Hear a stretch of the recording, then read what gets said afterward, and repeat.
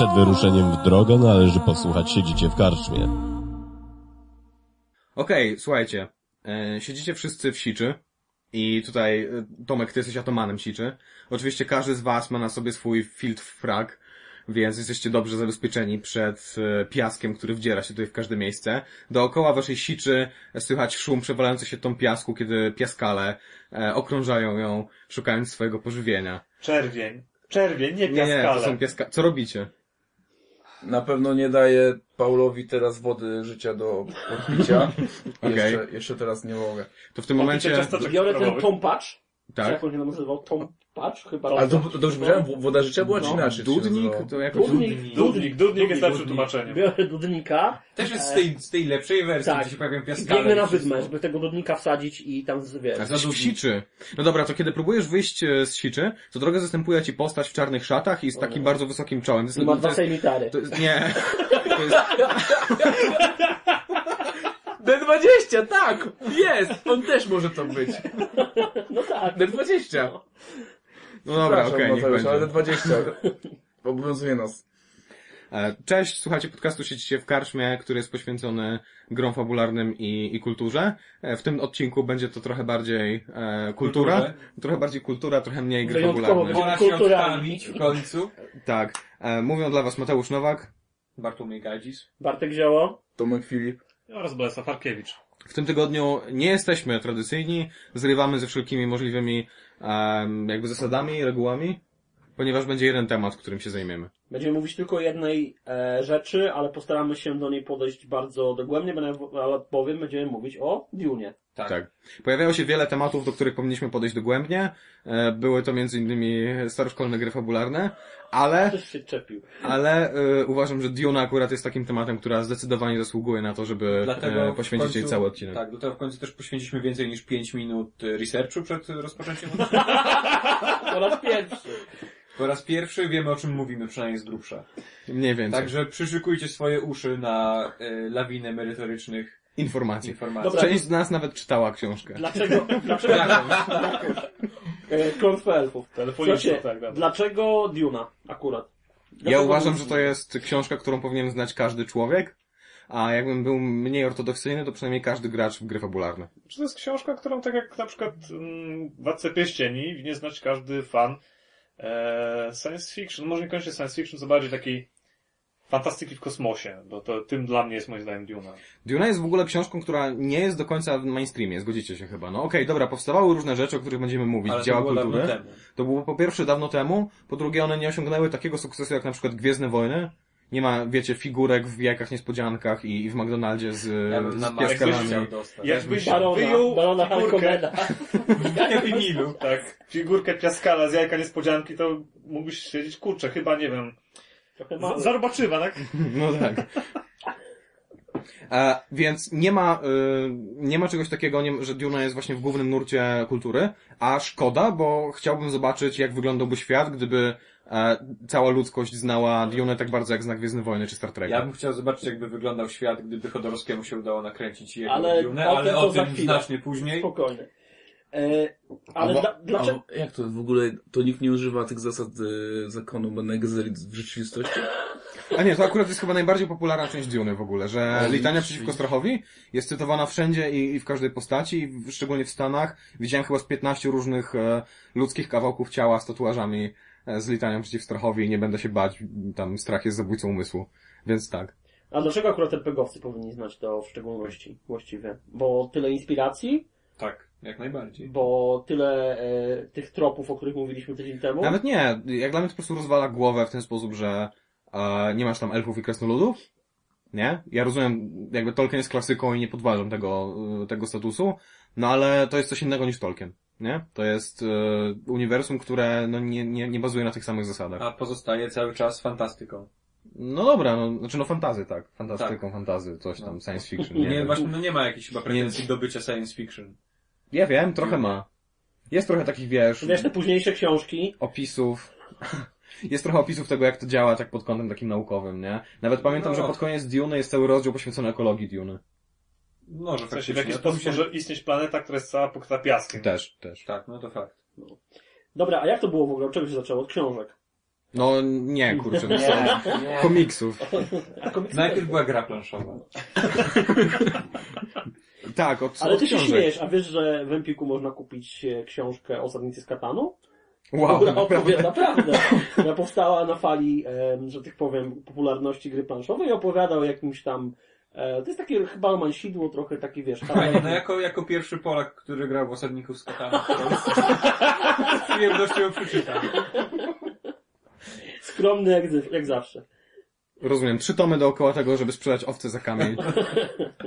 No tak, dobra, był Herbert Frank zresztą i on w 65 napisał pierwszy tom, Duna, a potem poszło jak spłatka. W 65 może inaczej, ukazała się Duna. No, nazewnictwo nie jest zbyt oryginalne, potem wszystko już jest Duny.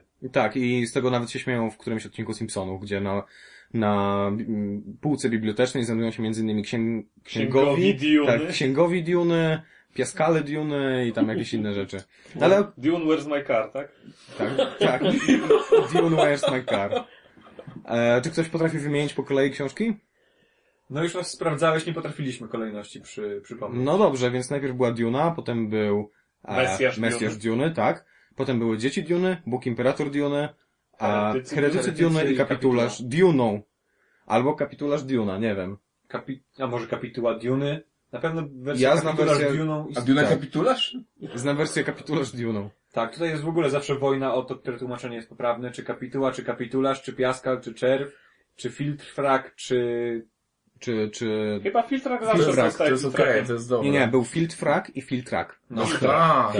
Filtrak. I Patrz. moim zdaniem Filtrak brzmi trochę lepiej. jednak. Bardziej po polsku. Nie nosisz fraka, No wiesz. dobra, ale to nie były wszystkie Tak. książki Dune, bo potem już się chyba zaczął jakiś extended I universe. potem zaczęło się tak, źle.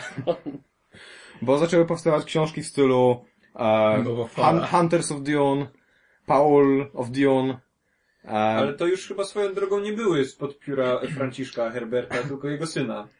Tak, najpierw był jego syn, a potem generalnie cała masa A potem autorów, wszyscy się już którzy biegli, postanowili tak jak z panem samochodzikiem. Ród Kurinów i tak dalej. No. W ogóle- Dynastia Harkonnena. Ale może powinniśmy, nie Straszne wiem, zaspoilować trochę i powiedzieć coś o Dune. Bo właśnie, to jest jedyna książka, jaką znam, która spoiluje sama siebie. Gdzieś wokoło trzeciej linijki Duny, ona spoiluje całą książkę do końca, bo Paul ma sen, w którym opowiada całą Całą Dunę. fabułę, no. Potem w drugiej książce jest to samo. Więc jakby możemy spoilować do woli. O czym jest Duna? No Duna jest o takiej planecie, która jest... nazywa się pokryta Duna. Dunami. Tak. Ktoś z was w ogóle Arrakis. pamięta, jak ta planeta się nazywa? Arrakis. Arrakis, tak. Oczywiście. Dobrze. Już było Pana- grze to był. To ja w ogóle pamiętam, że ja miałem pierwszą swoją styczność z Duną z filmem tam na początku mojego żywota i w ogóle to, co do teraz mi się wyryło w mózgu, to To tam na goły początku, nie goły Sting, nawet nie. Ale Sting jest... Sting tam był, Steve Whitaker Ale- zaprojektowany tak. przez pana od Aliena, Tak. Geigera. ale Gera, na początku tego filmu tam jest Arrakis, Duna, rok 10 000 któryś tam. Ja A. tak myślę, o kurczę, to taka przyszłość Straszne. odległa, straszna. Tam rzecz. księżniczka Irulana opowiada o Dunie, nie? Jest ten No. wstęp taki, kiedy ona siedzi, tam jakieś kadzidła i ona opowiada Duna. Tak. Tak, stolica A imperium. to jest ten coś tam. wstęp, gdzie są ładne, kolorowe obrazki wykonane jakąś tam kredkoświecową? Nie. Dobra, ale mniejsza o to. To O czym są jest różne Duna? wersje filmu. Duna jest o dalekiej przyszłości, o świecie, gdzie ludzkość opanowała podróż międzygwiezdną, ale do tego potrzebują konkretnego surowca, który nazywa się spice, przyprawa. Przyprawa lub melanż. Lub melange, tak? Spice melanż generalnie. I ten melange jest dostępny tylko na jednej planecie w całym znanym wszechświecie i to jest właśnie Duna, Tak, na Arrakis. na Arrakis. Znaczy bez niego też istniała podróż Ale- międzygwiezdna, była znacznie trudniejsza. Tak. Ponieważ, Takie rzucanie strzałkami w ciemno. Melanż potrafi, jakby daje ludziom zdolność jasnowidzenia oraz wydłuża ich życie. Tak. I cała ta gildia nawigatorów dzięki temu potrafi lepiej latać między gwiazdami i tak Nie dalej. rozbijać się o jakieś losowe słońca po drodze Tak. 9 razy na 10 I jak nie trudno się domyśleć, kto kontroluje Dune, ten kontroluje po prostu tak naprawdę cały znany wszechświat. Tak. No wiadomo, przyprawa musi płynąć. Tak. Tak, i książka sama z siebie jest przede wszystkim wspaniała ze względu na świat, który jest unikalny i tak, ze względu na świat, który jest unikalny i który no jest jakby jakimś takim niesamowitym wytworem wyobraźni Herberta, ale po drugie ze względu na świetnie zaprojektowane postacie, dobre dialogi. Nie wiem, czy wy też doceniacie tak bardzo jak ja te wielopoziomowe intrygi. Ja intrygę doceniam jest bardzo. niesamowite jak Nie Herbert ogarnąłem jej do projektował. końca, jako że nie przeczytałem kapitularza, więc nie wiem jaka jest, jakby do czego te wszystkie wątki, w jaką misterną tkaninę intrygi się splatają na końcu, ale tak czy siak doceniam. Nadrobisz też. też. To nie jest tak, że każda z tych książek jest zamknięta całością. Nie do końca. Niby tak. Niby ale tak. nie. Ale potem okazuje się, że to było tylko preludium do większej intrygi, którą tak naprawdę przewidział ktoś zupełnie inny, ale to też przewidział ktoś zupełnie inny. I to wszystko było zaplanowane. Tak, I Leto Atreides stoi za wszystkim. Tak, te wszystkie wbijanie sobie nawzajem sztyletów w plecy, wyhodowanie Boga i tak dalej, to wszystko było przewidziane już 1000 lat temu. Przez nie powiem kogo, bo aż tak daleko nie chcę spoilować. Co jest jeszcze warte zauważenia, to o ile nie był to taki jakiś super fenomen, to jednak trochę rzeczy się pojawiało i o nich będziemy teraz mówić, bo to jest bardzo fajne uniwersum.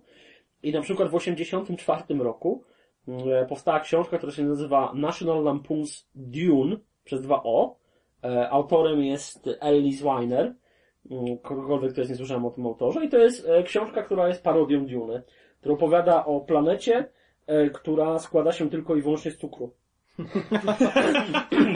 I ona opowiada o tym, że tam bohaterami są jacyś cukrownicy, którzy walczą o puchar najlepszego cukrownika i generalnie okazuje się, że tam jest jakiś mistyczny napój, który miejscowi nazywają piwo i on zwiększa twoje umiejętności bycia dobrym cukiernikiem i tam są takie drżownice, które pływają w czekoladzie po powierzchni tej planety i generalnie książka nie zdobyła zbytniego uznania, ale była napisana tak po prostu po to, żeby nie czytałem niestety, nie słyszałem nawet o niej do dzisiaj tak naprawdę, przeczytałem fabułę pobieżnie, jak kiedyś ktoś mi ją podrzuci albo ją znajdę, pierwszemu dam nawet dychę pierwszemu czytelnikowi, który będzie w stanie wysłać mi tę książkę, naprawdę. Nie ma problemu, z chęcią bym ją przeczytał. Ale książki, mówiliśmy już też trochę o filmach. Filmów z Duny nie było wcale tak dużo, jakby się można było spodziewać. Ile ich było? W ogóle przypadkiem chyba, bo rok, który wymieniłeś, również jest rokiem, kiedy powstał 1984. Jest rokiem, kiedy powstał film. Możliwe, że książka wyszła po filmie, wiesz, na popularności. Całkiem możliwe. A może ona w ogóle ta książka zainspirowała Lyncha. Znając Lyncha, to jak najbardziej mogło go to zainspirować do tego, że zrobił tą Dune'a jego, o której wspominaliśmy, o tym wstępie, o Stingu, No klimat tego filmu jest niesamowity. I jeszcze jest agent Cooper tam gra, czyli Kyle MacLachlan. On gra zresztą Paula. Tak, gra Paula. Więc jeżeli chcecie kiedyś zobaczyć... I w ogóle jest jeszcze też Patrick Stewart. Tak, więc jak chcecie zobaczyć tą scenę w filmie, gdzie goły Sting walczy z agentem Cooperem i na to wszystko patrzy Jean-Luc Picard. To jest piękny, to jest piękny film. Sting chyba wtedy nie jest goły. No, ma spodem. Ma takie metalowe, śmieszne gadki. On chyba przez cały film nie zakłada nic więcej poza tymi gaciami. To była jego rola życia wiesz, generalnie. To jest film, w którym piękny Faye, na którym się Baron zachwyca, tak? No musi pokazać, dlaczego jest taki piękny, tak? Wiadomo. Oczywiście a z tym filmem każdy z nas widział inną wersję tego filmu, No bo w telewizji była okrojona, później były wersje reżyserskie, rozszerzone reżyserskie i tak dalej. Ich jest chyba 4. W tej najbardziej rozszerzonej Lynch osobiście gra czerwia, słyszałem. Okej, no to nie jest prawda, Ale ja w to uwierzyłem. Uwierzyłem w to.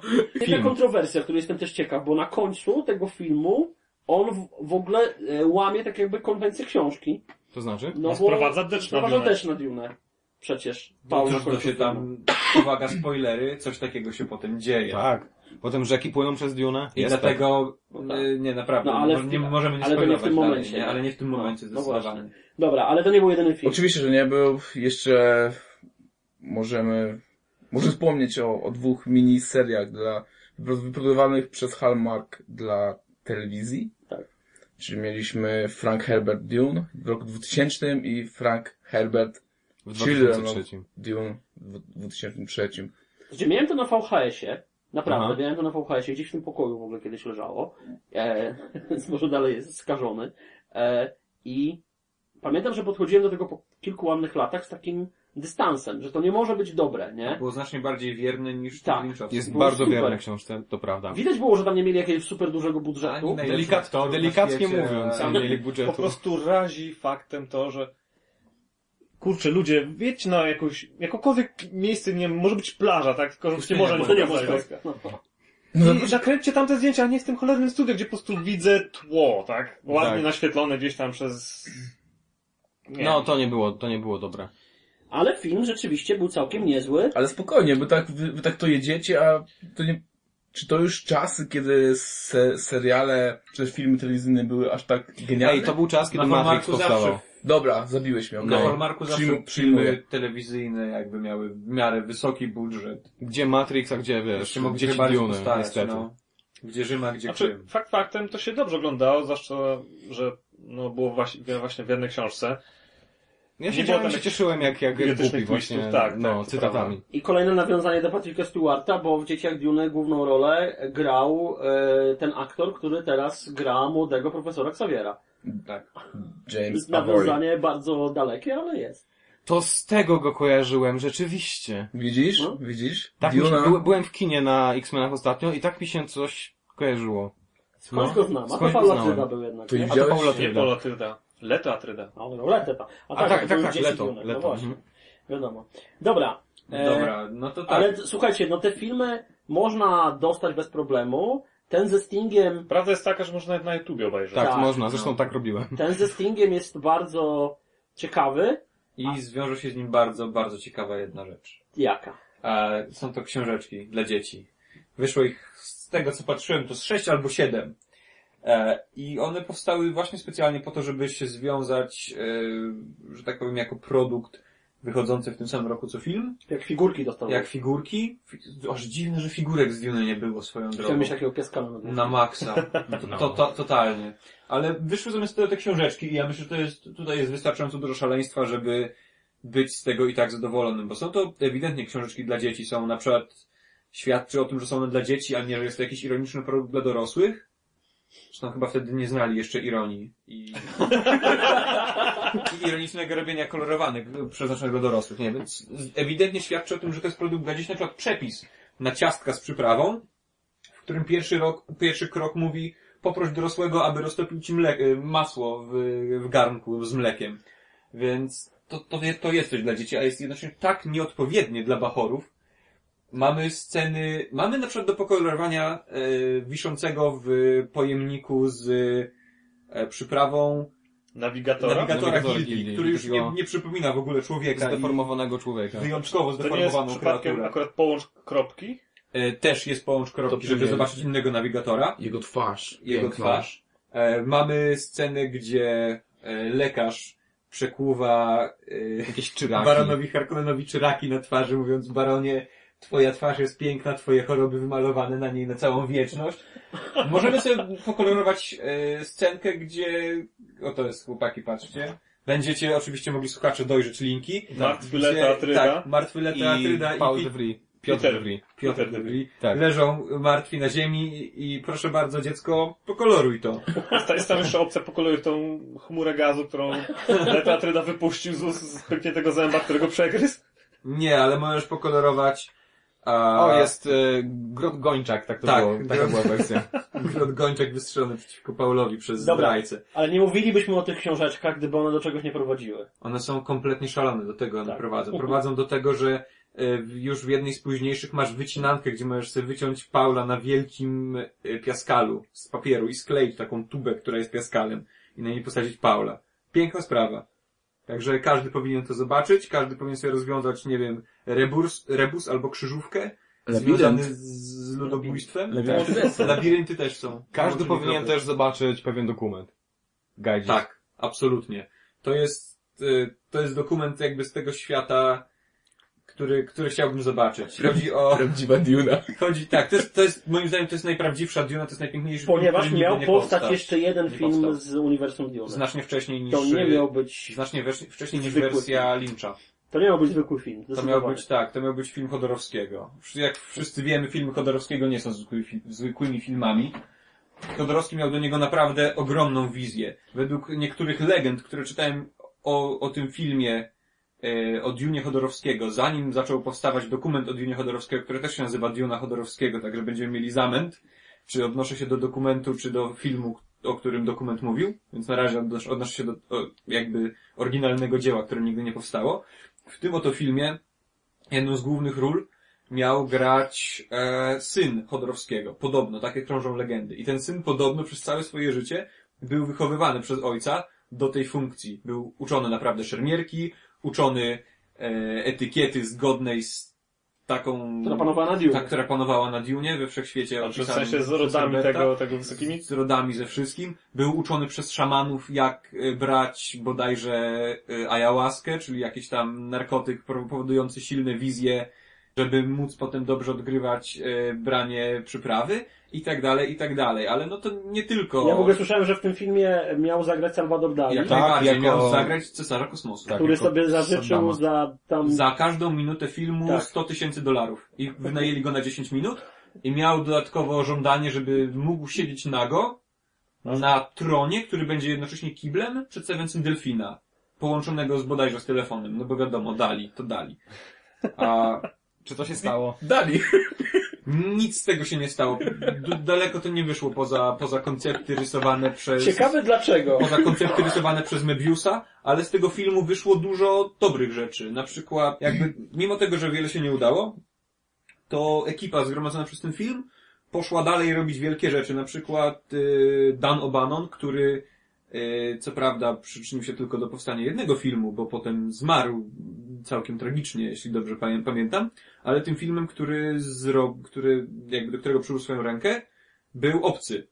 I do Obcego też przyłożył rękę Geiger, który zaczynał też właśnie swoją przygodę z filmami przy Dune'ie Zresztą Chodorowskiego. Geiger, który tragicznie też zmarł, znaczy nie tragicznie, ale zmarł po prostu całkiem niedawno. Tak. I zresztą też Geiger potem do tej Duny Lyncha w końcu przeniósł część swoich projektów, także... Tych mniej szalonych. Tych mniej szalonych, dlatego te wszystkie meble u Harkonnenów w pałacu wyglądają tak, że chcesz sobie wydłubać oczy śrubokrętem, bo nie możesz na nie patrzeć. Także gratulacje. Ten film, ja nie wiem jak dużo z niego zostało stworzone, ale wszystkie historie, które o nim czytałem są kompletnie, absolutnie i totalnie szalone i ten dokument będzie. Ten dokument już powstał, on jest do zobaczenia aktualnie na jakichś tam festiwalach sztuki filmowej i czegoś, ale bodajże w tym roku ma też być puszczony w wybranych kinach już jako normalny film, więc w najgorszym wypadku będziemy mogli go sobie kupić na DVD. Albo zobaczyć w kinie. Albo zobaczyć w kinie, mam nadzieję. Można też zobaczyć trailer na razie, pewnie będziemy do niego linkować, bo... Jeżeli nie jesteście oczywiście zbyt ludźmi o słabych nerwach i nie rażą was... Nie ma tam tak wcale, jest kilka szkicy w tym trailerze, ale nic takiego. A to nie jest ten film, gdzie Chodorowski siedzi i świeci swoimi worami Starego Człowieka? To była jego zapowiedź tego filmu na jakimś właśnie festiwalu, tak. do publiczności tego festiwalu, więc to był olbrzymi ekran, wiadomo, i on trzymał I Chodorowski opowiadał. No sobie, tak, siedział sobie tak jak go... No, kto Boga temu zabroni. Tak, kto Boga temu. Siedzicie w karczmie.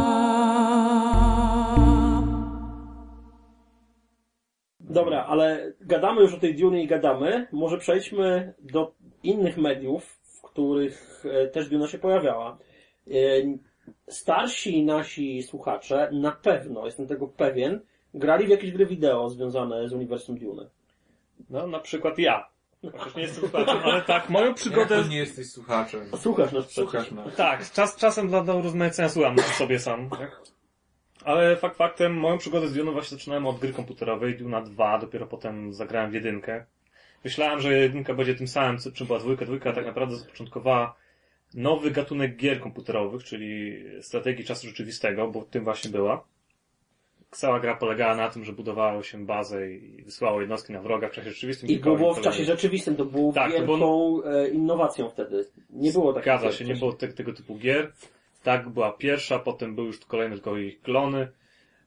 Na początku się nawet mówiło klony Dune, dopiero potem ktoś stwierdził, że padałoby to nazwać inaczej.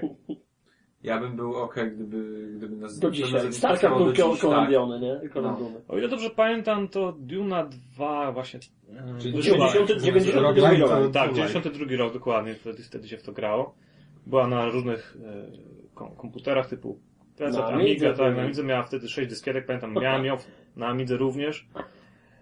Było trochę zabawy, zwłaszcza, że przeczytałem każdej misji, włóż dyskietkę numer 4, włóż dyskietkę ale numer 1. tam w ogóle były, pamiętam, takie innowacyjne rzeczy, które się później w ogóle w RTS-ach przez długo nie pojawiały, że na przykład mogłeś wybierać misję, jaką będziesz grał następną, tak, dwie do wyboru i tak dalej. Znaczy to było charakterystyczne dla gier Westwoodu, bo w każdej kolejnej grze Westwoodu też miałeś właśnie tą opcję, że mogłeś wybierać, miałeś mapę poglądową, gdzie dokładnie uderzysz, tam ona się kolorowała w zależności jakie siły tam się znajdowały.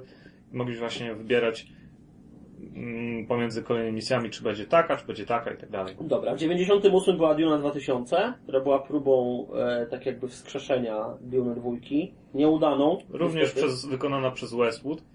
Potem w 2001 był Emperor Battle for Dune, który był kontynuacją Duna 2000, był jeszcze słabszy. Czy ja wiem, czy słabszy, to po prostu ale słabiej przyjęte 3D. Tak. W 2001 też wyszła gra Frank Herbert's Dune, o której prawie nikt nie wie, to była taka przygodówka. To był tie-in do tego filmu Hallmarka? Nie, ona powstała na podstawie, bo to była taka przygodówka 3D point and click. W 2001 też, w ogóle w 2001 rok 3 gry miały powstać. Miała powstać gra Dune Generations, ale została, niestety ten projekt został zarzucony i to też miała być strategia 3D. I od tamtej pory cicho, jeżeli chodzi o komputerówki Dune'y, a szkoda, bo to jest uniwersum, które jest naprawdę super wdzięczne. Ja bym zagrał w jakąś taką nowoczesnego, nawet RPG najlepiej, tak, w świecie Dune'y. To było super. Warte do zaznaczenia jest, ja to muszę powiedzieć, wygrzebałem dzisiaj, że w 92 roku, czyli wtedy, kiedy te pierwsze Dune'y komputerowe, powstał też MUD Dune, czyli Multi-User Dungeon, czyli tekstowa, online'owa, tak jakby gra, gdzie właściwie gra fabularna. Gra fabularna, tylko po prostu przez internet i ona, słuchajcie, działa do dziś. Możecie dzisiaj spokojnie wejść na stronę tego MUDa, po tych wszystkich latach. Stworzyć sobie postać Fremena, tak? Postać. Volana. Tak, Dark Nemesis Dragon. Fremer, nie? Grasz, możesz sobie grać w jednym z 10 frakcji i słuchajcie, jest ponad 30 000 aktywnych pokojów gry. Cały czas działających. Od tamtego, to jest w ogóle szaleństwo. Mamy zamiar się tam Gaidis chyba zapuścić niedługo i zobaczyć, jak to będzie teraz ciekawe, czy się fabuła tego przesunęła w jakimkolwiek stopniu. Nie wiadomo. Czy wszyscy są zawieszeni w momencie, w którym Paul albo trafia do Fremenów, albo staje się imperatorem. Ale przecież może eksplorują jakieś wcześniejsze wypadki, jakieś tam dzika imperiańskie czy coś. Albo na przykład okres panowania Boga Imperatora, który jest całkiem spory, długi, rozciągnięty w czasie, więc... Tam 1000 lat czy coś takiego, no. Oni się tam czasem nie przejmują generalnie w tej filmie za bardzo. To gry wideo. A ktoś wam w ogóle grał w którymś z tych gier? Jakie macie wrażenia? Ja grałem. Wiem, że ty grałeś. Ja też grałem, ale czy ktoś z was grał? I tak, ja grałem w tą jedną Dune, czyli Dune po prostu. Tą pierwszą, tak, z 92. Tak, wzorowaną na filmie. Tak, tam było dużo widać takich inspiracji filmem, zwłaszcza na przykład, że główny bohater Paula Atreides, którego się wcielasz, widzisz go tylko w lustrze, kiedy nagrywasz grę. Tak. Wygląda dokładnie jak postać z filmu. I w finale również pojawia się Frey i tak dziwnie w tych pikselach przypomina Stinga. Więc jest Sting. Co więcej? Wiem, że wyszła gra mobilna. Teraz, znaczy to jest... To jest, wiecie, to jest tak jakby port Duna 2 na gry mobilne. I możesz zapłacić, masz mikropłatności, żeby... Ale słuchaj, on jest doskonale zrobiony w ogóle. Bo ściągasz i grasz pierwsze 15 minut i myślisz sobie, kurczę, 1:1 przeniesiona jest gra z mojego dzieciństwa. Jest super zarąbiście. Kupuję sobie jednostki i tak dalej. I w pewnym momencie jest tak, że te jednostki, które rekrutujesz z baraków, zaczynają bardzo, bardzo powoli przychodzić. I wtedy, tak dyskretnie, w prawym górnym, czy tam w lewym górnym rogu ekranu, pojawia ci się, wiesz, zapłać tam 50 centów, żeby przyspieszyć rekrutację jednostki. Przeprawa płynęła. Tak. A przeprawa musi płynąć. Wiesz, jest super, jest dobrze sterowanie zrobione, fajnie się w to gra, ale wiesz, w pewnym momencie taki zgrzyt. I to fajnie widać po ocenach na Google Store było, jak wyszła ta gra. Na początku, wiesz, tam 5 gwiazdek i tak dalej, a potem po prostu lawina takich niskich ocen, że co to ma znaczyć, nie? Że wsadzać takie chamskie mikropłatności. No niestety, taki rynek. Nic nie poradzisz. Oprócz gier wideo powstały też gry takie bez prądu. na podstawie Duny. Ich też było zaskakująco mało, jak na taką, jak już mówiłem, wdzięczną franczyzę. Gry bez prądu, co za herezja. Powstała gra planszowa Duny i słuchajcie, ona powstała w 79 roku. I ona, jak się na nią patrzy, ona jest w ogóle super rzadka, nie da się jej dostać tak naprawdę, no wiadomo, chyba, że tam setki dolarów chcesz na nią wydać. Kto ją wydał? Oj, nie pamiętam tego wydawnictwa. To jest takie wydawnictwo, które już nie istnieje generalnie, więc nie ma reprintów tego, nie ma. Po prostu albo kupisz kogoś z garażu, albo jest jeszcze jedna opcja, o której powiem za chwilę. I to jest taka gra, gdzie gra się rodami, które mają kontrolować Arrakis i jest kolorowa plansza, są w ogóle fajne takie mechaniki, bardzo nowoczesne by się wydawało, że gracze licytują o konkretne karty, które mogą kupić, jakiegoś wpływu, że jest sobie burza, która się rusza po planszy i w zależności gdzie jest burza, wiadomo, piaskowa, tam gorzej to pole działa i tak dalej, i tak dalej. I jak ja na to patrzyłem, to jest gra z 79 roku, która no wygląda tak, jakby mogła być wydana równie dobrze teraz. Możliwe, że to było dlatego, bo powstała jakiś czas temu wersja open source'owa tej gry, w formacie do it yourself, czyli możesz sobie wydrukować. Unit yourself. Tak. Możesz sobie wydrukować ze wszystkim i na Board Game Geeku, czyli na tym dużym serwisie z planszówkami, największym, można sobie spokojnie tę grę wydrukować i w nią pograć. Więc jak będziecie mieli chłopaki ochotę, to nie ma problemu, z chęcią zobaczył, czy rzeczywiście te mechaniki są takie fajne. Czy przejdzie koło czasu? Tak, po tylu latach już, nie? Pytanie, czy da się w nią grać bez kuwety piasku? Da się, chociaż myślę, że kuweta piasku by pomagała. Mechanika sypanej paskiem w oczy. Dobrze by zadziałała. Burza piaskowa, na przykład szarkę. Ja upiekę ciasteczka w takim razie. Cynamonowe. Cynamonowe Jeszcze jest jest przepis na piwo z przyprawą. Ewentualnie jak ktoś ma jakiś mały mikrobrowar, to może sobie zrobić piwo rodem z I można wydrukować naklejki właśnie, że tak. tam z Arrakis, Paul Ale. Paul Ale. Tak. India Paul Ale. Powstała jeszcze gra karciana w 97 roku, która paradoksalnie jest super tania, bo oni tego nadrukowali wtedy jakieś miliony, a to się w ogóle nie przyjęło. Wiadomo, wtedy no to nie było jeszcze tak popularne, więc można na jakimś eBayu i tak dalej kupić za grosze całe pudła z tymi grami. I tam to jest fajna gra, taka kolekcjonerska, w której gra się od 2 do 6 osób, co jest fajne. I gra się w ogóle małymi jakimiś pobocznymi rodami, które dopiero kupują wsparcie tych znanych z książek postaci i wydarzeń i tak dalej. I tam też się walczy, ma się jakieś tam swoje własne planety, zdobywa się jakieś inne, czyli to jest taka w dużej generalnie skali. Widziałem trochę kart z tego i rozbawiło mnie to, że jak w każdej poważnej karciance są różne wersje tej samej karty. Tak. Jak masz Paula Atrydę, to on ma różne tytuły. Raz jest, wiesz, Muad'Dibem, raz jest Usulem, raz jest księciem, wiesz, Atrydów i tak dalej. Ale bardzo, bardzo ładne są rysunki do tej karcianki. Są w bardzo fajnym stylu, takim, który uchwytuje rzeczywiście ducha Duny i wszyscy w internecie, gdzie piszą o tej grze, ją sobie chwalą. I generalnie nie jest to zła gra. To jest gra kolekcjonerska? Kolekcjonerska. Wyszła podstawka i 2 dodatki. A potem zabili linię wydawniczą, po prostu się nie przyjęła, nie sprzedawała. Niestety. No niestety Duna nie była takim klimatycznym, nie była tak rozpoznawalną marką wtedy chyba. Ja mam taką w ogóle refleksję teraz, że Duna jest popularna tak trochę undergroundowo, w sensie to jest dobre znać i lubić Dunę i rzucać nawiązaniami do Duny, bo nie wszyscy znają Dunę, ale jednocześnie na tyle dużo osób zna Dunę, że może ktoś zrozumie i będzie, że jestem fajnym i kulturowo obeznanym człowiekiem. I zastanawiam się, jakby tak Duna jednak weszła do tego mainstreamu, to ludzie by strasznie narzekali chyba.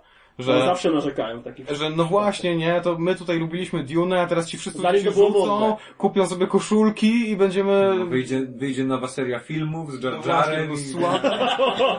bo Disney przejmie Dune. O.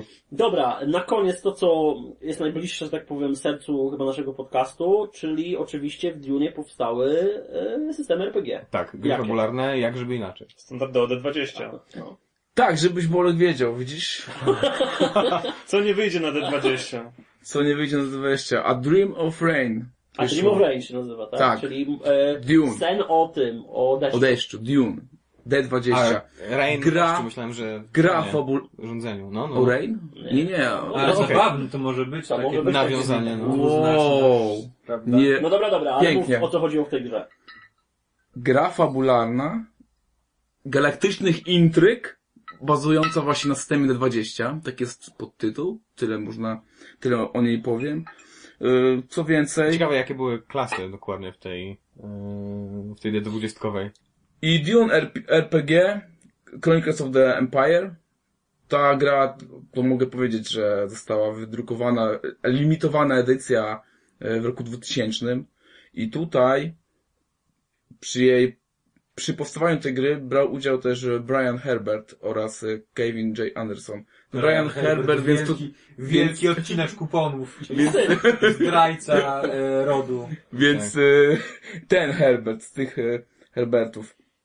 Ona początkowo bazowała na systemie Icon, a później mieli przejść na D20. Jednak.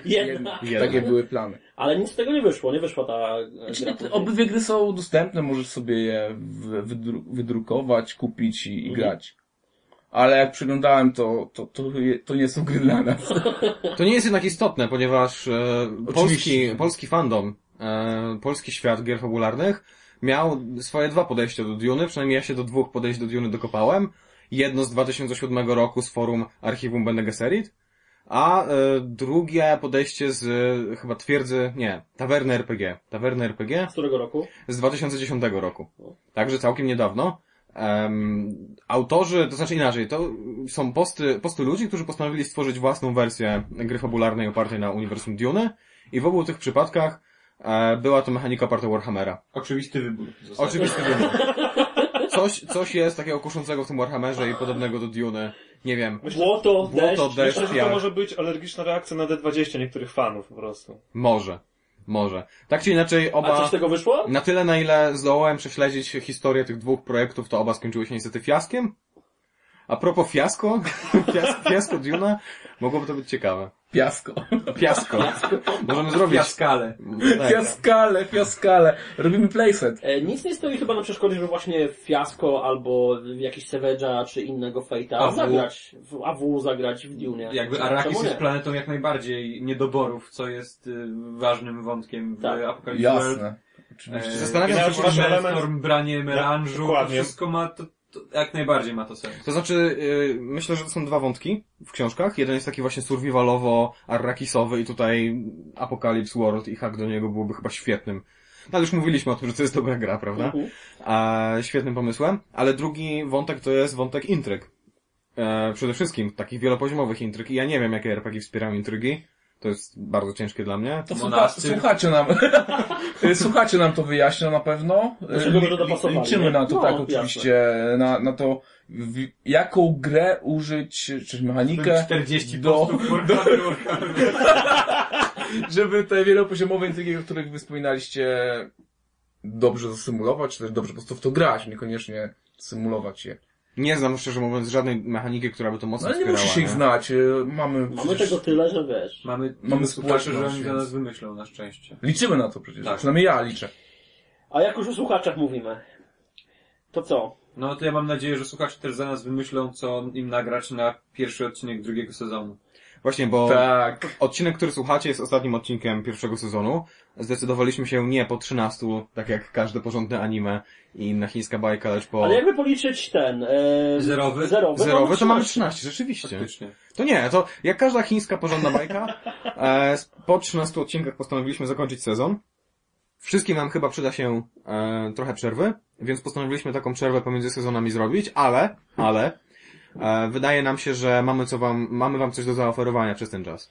Znaczy, to przerwa nie będzie długa tak naprawdę. Chcemy wrócić do was, do waszych radioodbiorników i serc już w sierpniu. Tak. Żebyście nas słuchali znowu. Żebyście nie zapomnieli, kim jesteśmy. Tak, ten miesiąc przerwy się przyda wszystkim. I w międzyczasie zorganizujemy dla was i dla nas też konkurs. Tak. Będą cenne nagrody. Tak, w konkursie będą cenne nagrody, a konkurs będzie tak jakby wspierał interakcję między wami a nami, czyli będziecie mogli proponować nam to, o czym tak naprawdę chcecie usłyszeć w naszym drugim sezonie. Tak, i oczywiście uwzględnimy to i jakby do waszych porad też się zastosujemy, kiedy będziemy nagrywać. Ja w ogóle tutaj, robiąc takie troszeczkę podsumowanie sezonu, chciałbym powiedzieć, że ja nadal jestem zaskoczony odbiorem i skalą odbioru podcastu. bo spodziewałem się jednego rzędu wielkości mniej, szczerze mówiąc, kiedy jakby postanowiliśmy nagrywać podcast. Także będą bardziej dziesiątki, a nie setki. Tak, raczej, że będą dziesiątki, a nie setki. Teraz apetyt rośnie w W miarę jedzenia i na drugi liczymy na sezon- tysiące. Tak, liczymy na tysiące. Tak, czyli w sezonie 4 tym samym będzie nas słuchać cała Polska, w tym sezonie wykroczymy poza galaktykę, nie? Mam nadzieję. Generalnie, jeżeli podoba się Wam to, jak i o czym mówimy, to dziękujemy Wam bardzo, bo to po to robimy tak naprawdę. Opowiedzcie swoim rodzinom i znajomym o nas, bo im więcej... Moja mama słucha naszego podcastu. To bardzo miło. Czy wasze z ich mamy strony. słuchają naszego podcastu? Im więcej nas będzie, tym lepiej chyba dla nas wszystkich i tym jeszcze, mam nadzieję, ciekawiej będziemy mogli do Was mówić. Po Tak. prostu. No i oczywiście przy odbiorze Oscara nie może zabraknąć podziękowań, więc ja chciałem podziękować 3 osobom. Chciałbym podziękować Liz Katrin za świetne dżingle, Konradowi Belinie Brzozowskiemu za świetne dżingle i Wojciechowi Żółtańskiemu za opiekę i wydawanie podcastu Siedzicie w Karczmie. W serwisie gryfabularny.pl. Tak. To ja bym chciał jeszcze na koniec złożyć jedną obietnicę bez pokrycia. Czy być może się okaże, że ją jakoś tam spłacimy. Otóż przez tą przerwę do sierpnia nie będzie regularnego Siedzicie w Karczmie, ale być może, trzymajcie kciuki, wypuścimy jakieś odcinki specjalne. Tak, albo jakąś pocztówkę z wakacji. Tak. Coś w każdym razie może się pojawić. Także tak czy siak miejcie wyregulowane odbiorniki na nasz kanał. Komentujcie, szerujcie, subskrybujcie, lajkujcie. I do usłyszenia. Nielegalne siedzicie w ziemiach. Siedzicie w Siedzicie w lochu. Radio Wolna K20 jako. Tak. Okej, do usłyszenia. Na razie, cześć.